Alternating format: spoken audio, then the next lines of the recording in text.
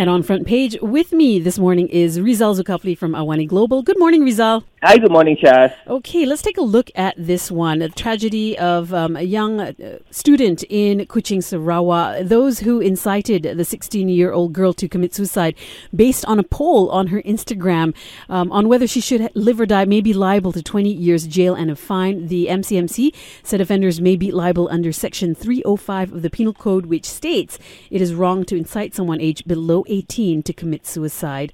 Now, Rizal, what were your thoughts when you read this story in the news? To be honest, I was really shocked when I first read the news, and I immediately went back to the story of this girl who also pushed her boyfriend. This happened in the U.S., in Massachusetts, in the U.S., who pushed her boyfriend to commit suicide, and she was found guilty recently, I think earlier this year. That's right. She sent a text to her boyfriend saying that, I'm not going to repeat the text, encouraging the boyfriend to commit suicide. And we also spoke with a lawyer a few days ago.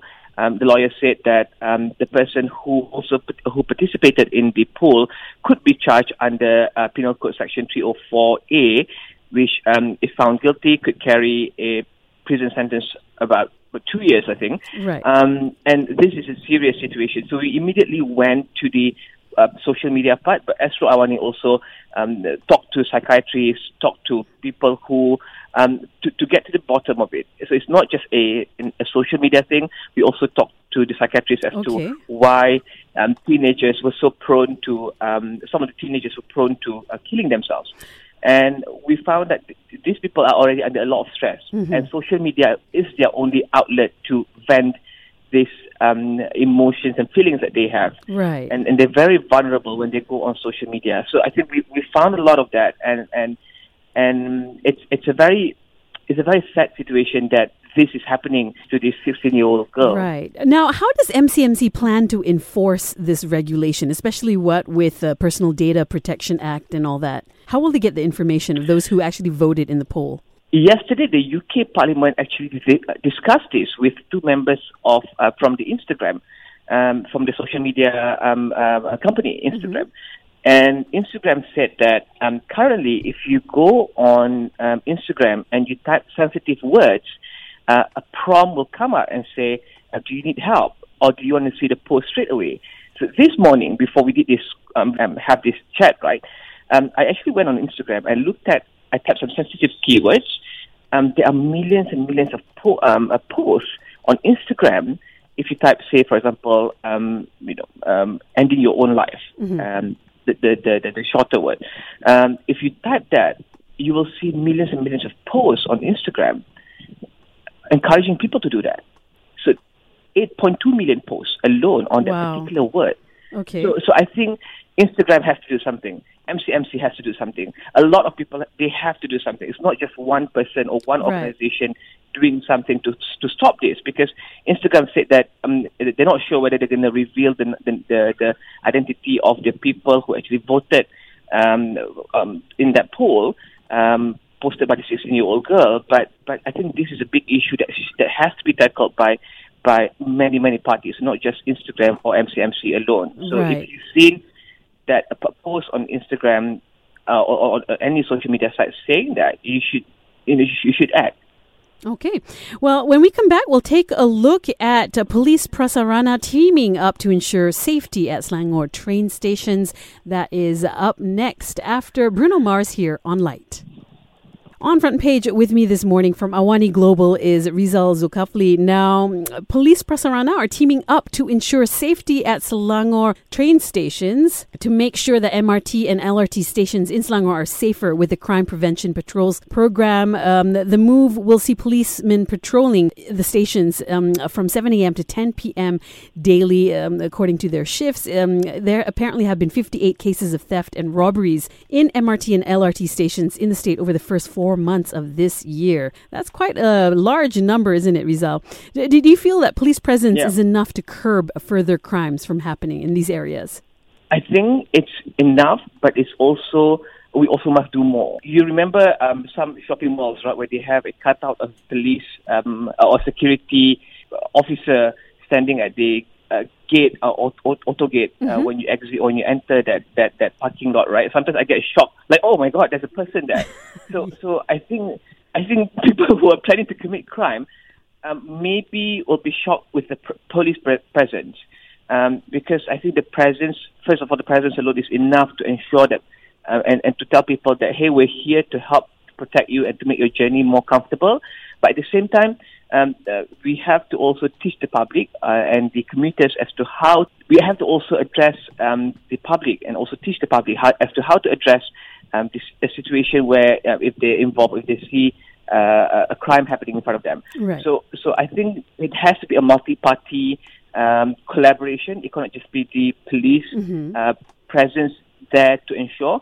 I think police presence at public places, I think we've seen a lot of that in Malaysia recently. And to be honest, I feel much better seeing them in public. But I think to some people, it may send a different signal. It may send a negative signal. If you go to Singapore, if you go to the UK, if you go to all these other countries, you see police presence, and you know that, okay, things are going to be okay because there are people here who can respond immediately just in case anything happens. Right. Do you feel that this could be a long-term solution?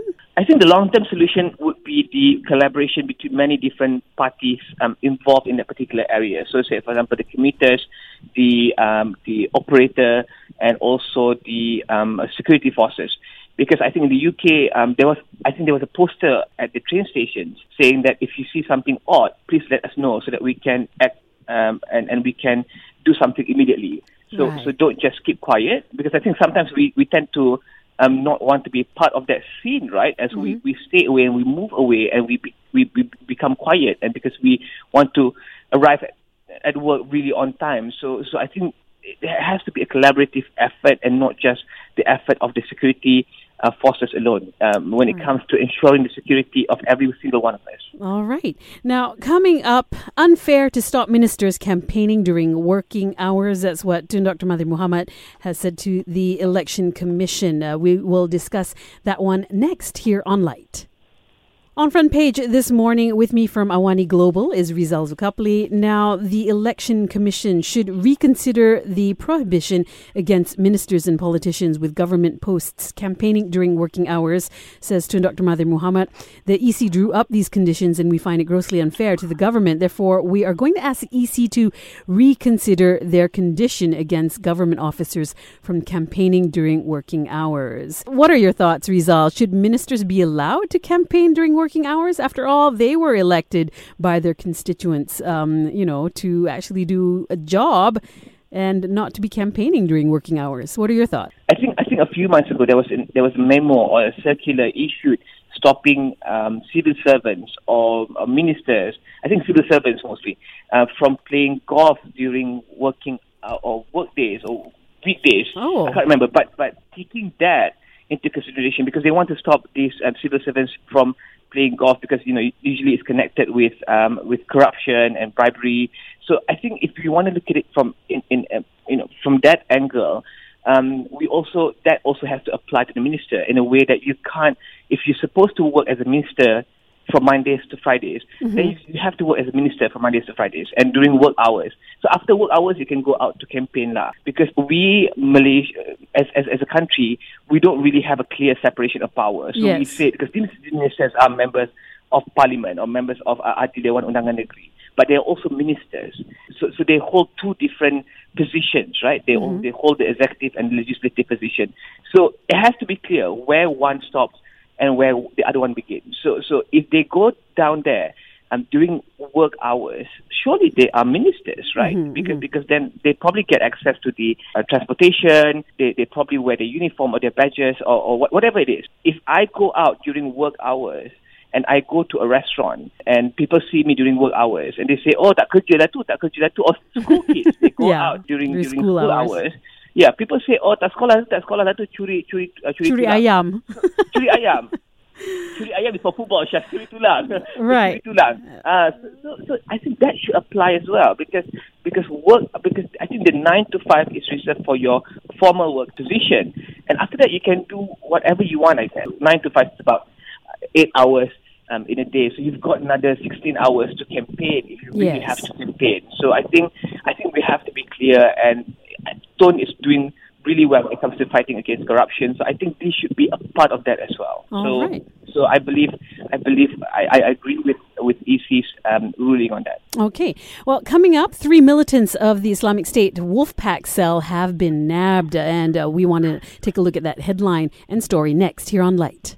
On Front Page, with me this morning from Awani Global is Rizal Zulkapli. 3 militants of Islamic State Wolfpack cell have been nabbed. They were the 3 remaining members that were planning terror attacks in Malaysia during the month of Ramadan. They've been detained. The Inspector General of Police at the Men, 2 Malaysians and 1 Indonesians, were arrested by the Counter-Terrorism Division in Kedah and Selangor on Tuesday. So Rizal, other than, going full out, what else is Malaysia doing to ensure that, to curb terrorism in the country? I think so far the police forces have done a really good job in ensuring that these acts would never carry out. Previously, we've got a few high-profile arrests by the police forces, and I think it's a really good job. It's not just the police, again, when it comes to ensuring the security of everyone in this country. So that is just one part. And I believe, I think on CNA this morning, it was reported that the 3 Wolfpack have been detained. 2 of them were encouraged to go hand themselves over to the police by their family members, and the other one was caught in Banting or in one part earlier on Thursday. So I believe that if you want to ensure the security, the police forces have been doing really well in curbing this. But you, as a member of the public, should also play your role. And it's not just up to the security forces. Yes, they have more resources. They have the intelligence. They have all these things needed to stop this.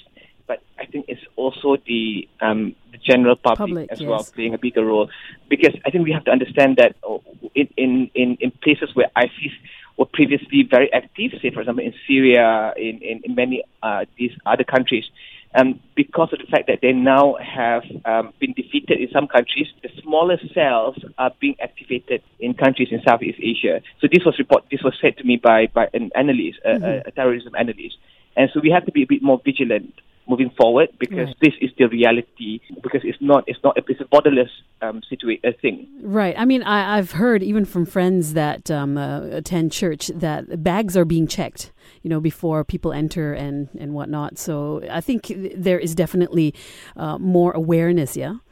Mm-hmm. I think it's a new norm, I guess. I'm not saying that fear is the new norm, but to be extra careful, to be doing everything that we can do to ensure the safety of people is the new norm.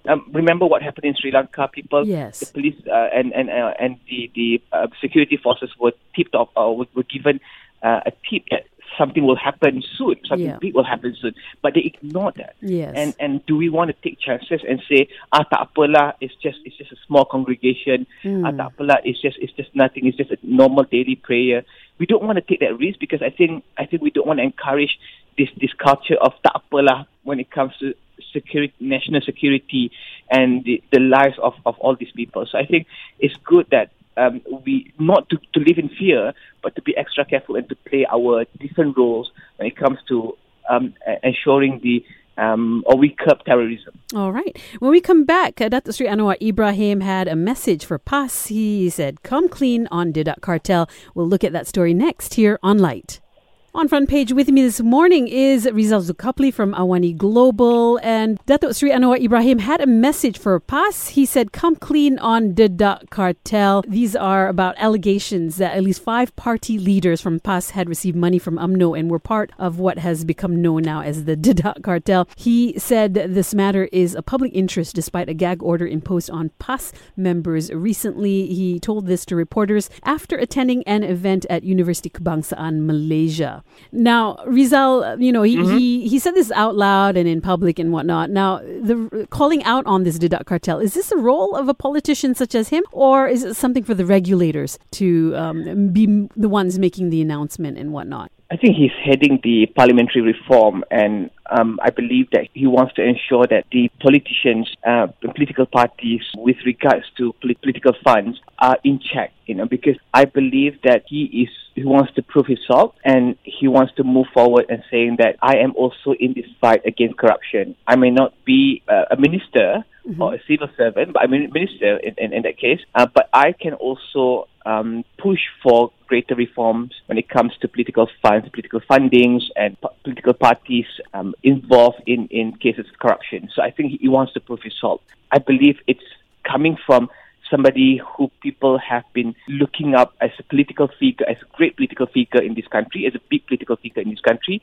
I think people will also want to be part of that call. So I think having him said that is a positive thing. On the other hand, you can also have the regulators also come in, the enforcement agencies also come in and to do the investigation. So people can call out these allegations, but also it has to be followed up by enforcement and by ensuring that if there's nothing wrong with these people, then there's nothing wrong with these people. But it has to be clear. So you cannot just cry wolf, but you have to also get the enforcement agencies to be part of that cry. Exactly. Well, Rizal, thank you so much for your thoughts on this week's headline. Thank you so much. Okay, well, that was Rizal Zulkapli from Awani Global.